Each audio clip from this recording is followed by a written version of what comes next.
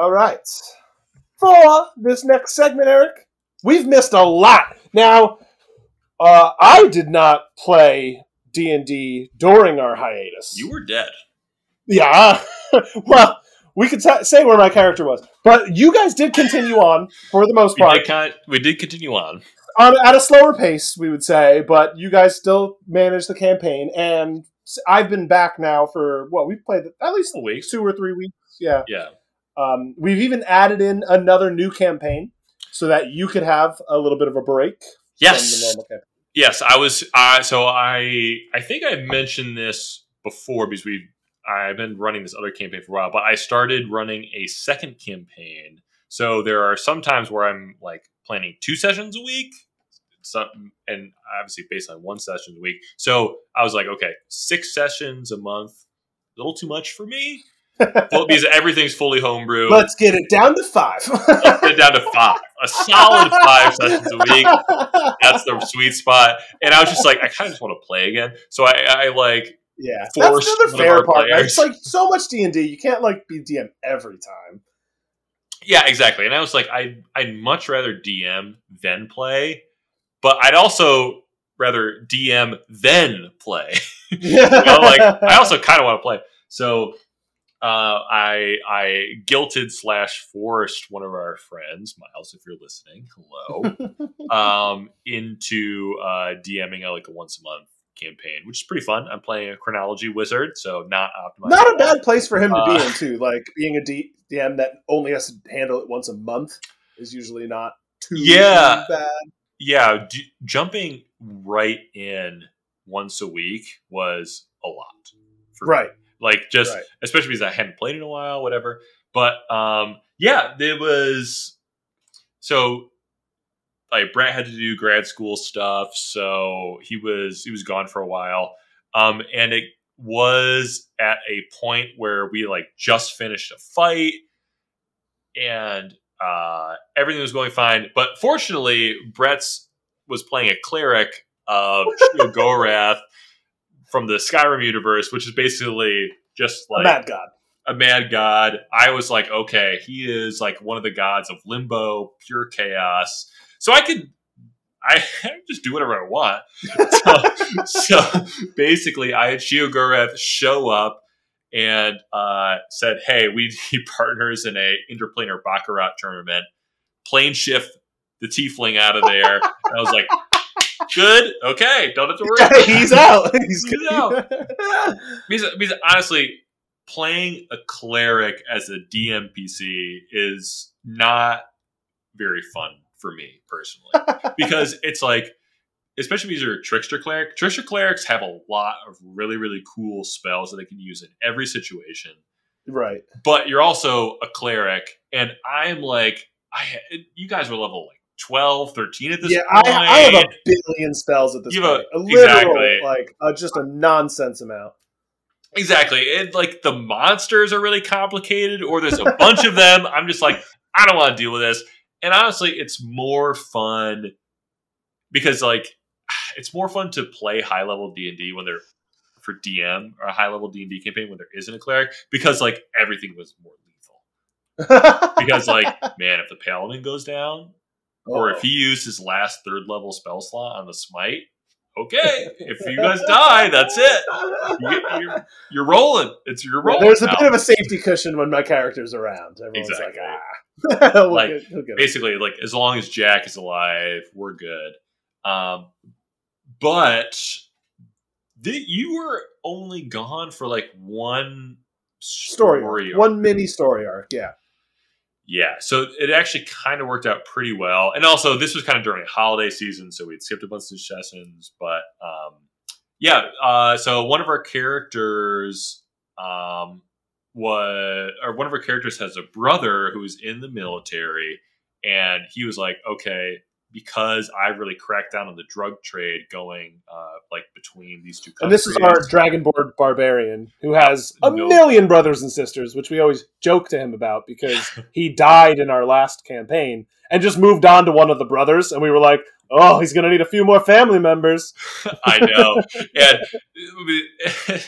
it was great because that is like a trope. Just be like, his brother willing to revenge him. And that like was the character he was playing. And I'm just like, close to the end of the campaign 1, I was like, hey, we're going to go back to the real world. I need to fill out the backstories of all these characters. So now they're mine. They're not people you can portray anymore. Are you okay with that? And he's like, yes, I get that. Longtime listeners will know this is Pat.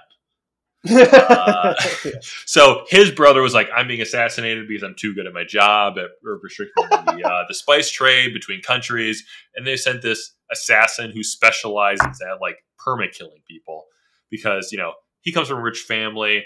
And if all that requires to resurrect people is like a 500 or 300 gold piece gem, that's not really that pressing for somebody who has like, $500,000 to $1 million gold within their family treasury. So this was bad. So they had to go to this other country, get in with a crime family, do a job for them to gain their trust, got on the team as the support team for the assassin because the assassins like don't do everything themselves. Which notably we own a boat now. You own a boat now, so you got a boat called the River. That's how we got to said town. We own a boat. They had to sail there. So I had to learn a whole bunch of boat mechanics.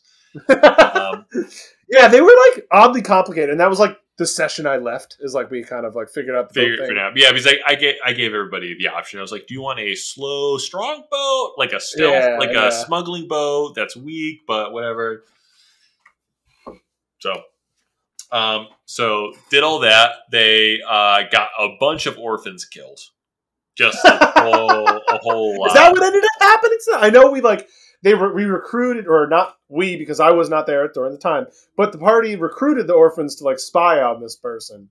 Yep, spy. That was their fate, though? They like all got slaughtered? Yeah, they all got killed. Yeah, they're orphans and they're following like an internationally revered criminal assassin. Yeah. Well, yeah, we paid him to. Yeah, you paid him like 5 gold to be like, follow this lizard folk. And it turns out the evil lizard folk who like specialize in killing high level targets. Listen, that's not on us. I don't know why you think that's on us. Yeah, the orphan group is called the Girthworms. The Girthworms. Only one survived, and he's a hero. See, we've made someone a hero. And he was convinced to go up to the Paladin's Order. So now he's might be over there. Who for a fact is compromised with a demonic cult. So I'm sure that will all work out just fine. So there is kind of like a side thing you guys wanted to do before the warlock that's devoted to Asmodeus. He has a job. He has got a deadline to make. He's got a deadline. He's got a specific soul of a pirate that we need to get. Yes, exactly. Because and we know her rough whereabouts. Yep. Esmeralda from the Curse of Strahd campaign, she escaped because I had changed her to be a little more like a warlock of the Dark Powers herself, trying to escape to make she made a deal with the Dark Powers to escape the Demiplane of Dread. But Asmodeus wanted to learn more about the plane or the Demiplane of Dread, so he's like, I need souls that have lived there. Then they left before the number of souls was sufficiently completed. So this was the deal. Get me her soul because she has it. She's a warlock of the Demiplane, essentially. Right. But turns out now she's like a pirate lord. Fun times abound. Right? You guys were like, no, we're actually going to go to this. Yeah, no, we don't really care. We don't really care about that. We got plenty of time. We got like 8 weeks to figure that out. we're going to go to this hill giant apiary because there was a mercenary Some ruckus contract was happening at an apiary. Yeah, there was a ruckus happening. So we're just going to figure out what's going on with that. Turns out there was a Echolith, I think that's what it was called. Which is funny because my character would have pushed to go there because I had an actual reason to go there, set in motion way ago, which is I was looking for an artifact from the plane of Mechanus so that I could have a way to plane shift to Mechanus, which is the whereabouts of where I think the Wabbajack is located. Because your character's goal set by Sheogorath was go to or find the Wabbajack. Find the Wabbajack, and then I somehow heard whisperings that they've heard of that item in Mechanus, and how do I get there? Well, now I need an item. You need to find an item there, exactly. Yeah. Because also I knew as soon as you had the item, you'd be like, "We're going." I'm like, I got to stretch this out. So you need to be there. You came back. We started to go there. I had essentially just chosen a demon at random because the now this is the spoiler for Brett or anybody, but the end game boss is demonic. I was like, I wanted to have a demon that shows up, and it's just like, oh, demons are around. Unfortunately, the demon that I just essentially randomly chose as like a low threat demon has a special ability where it opens a random plane to the abyss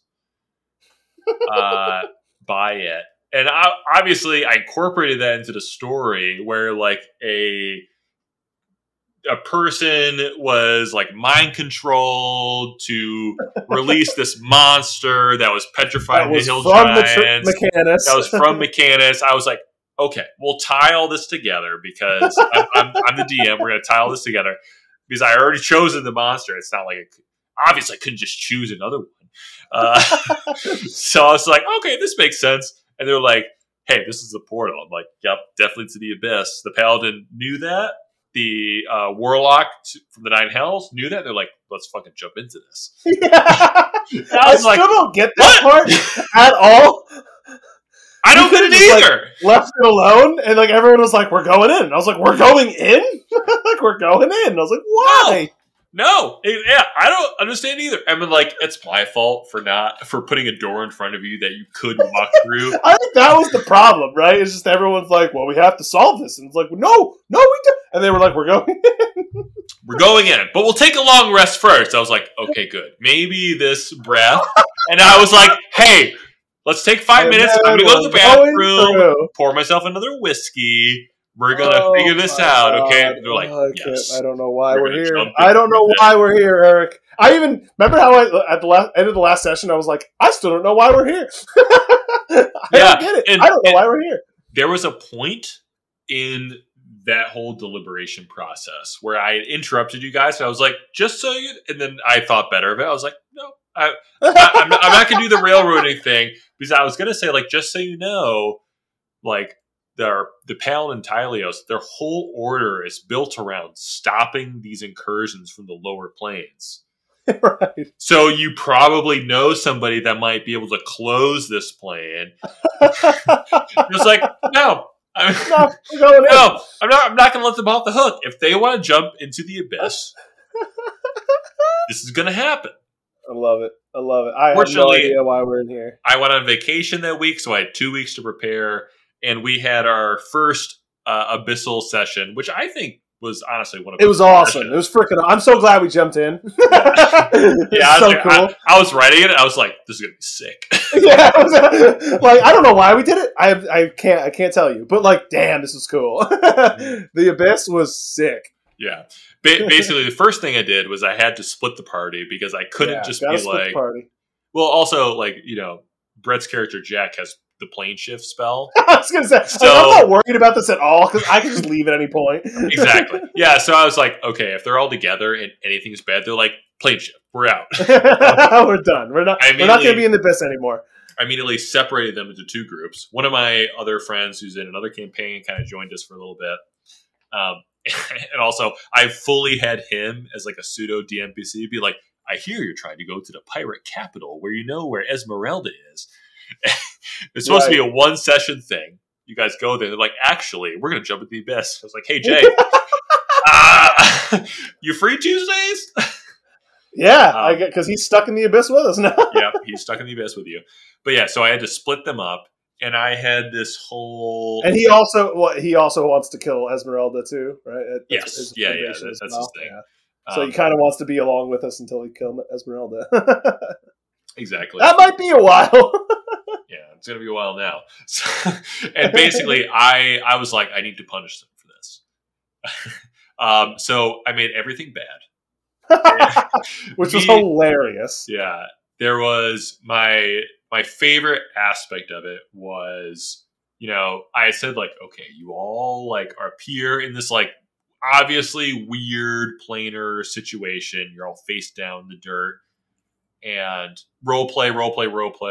The warlock has witch's sight, which means they can detect like illusions and shape changers.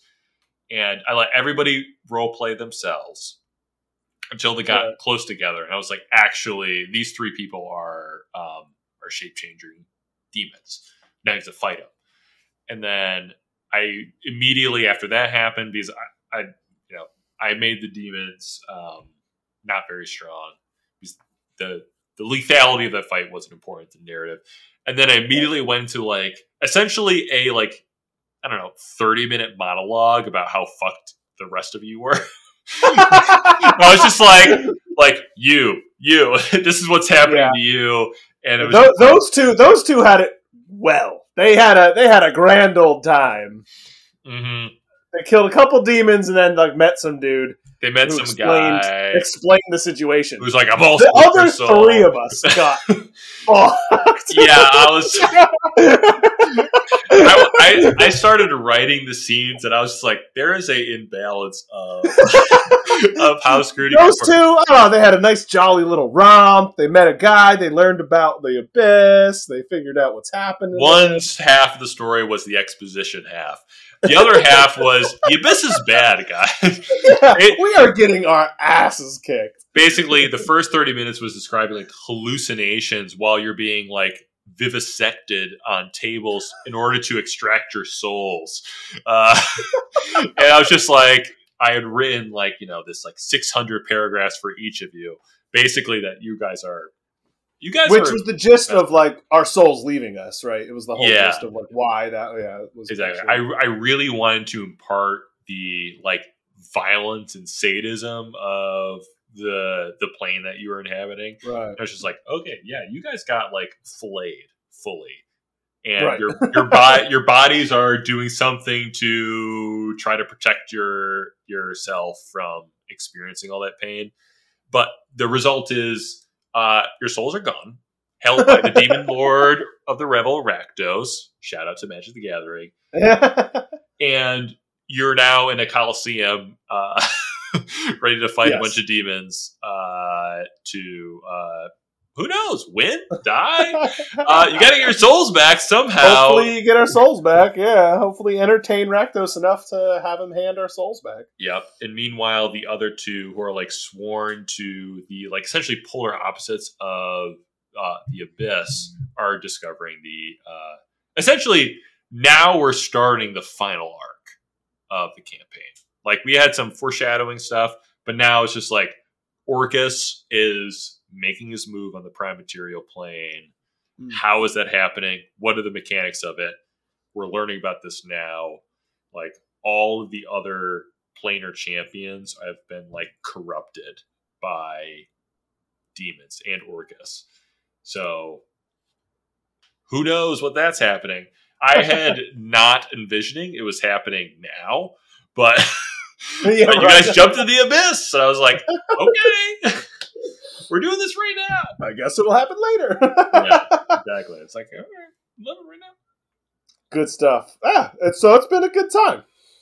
But yeah, this session was pretty good, and it was very, which is kind of odd because usually I'm not very railroady. Like I'm not kind of a DM who's just like you're in a dungeon now.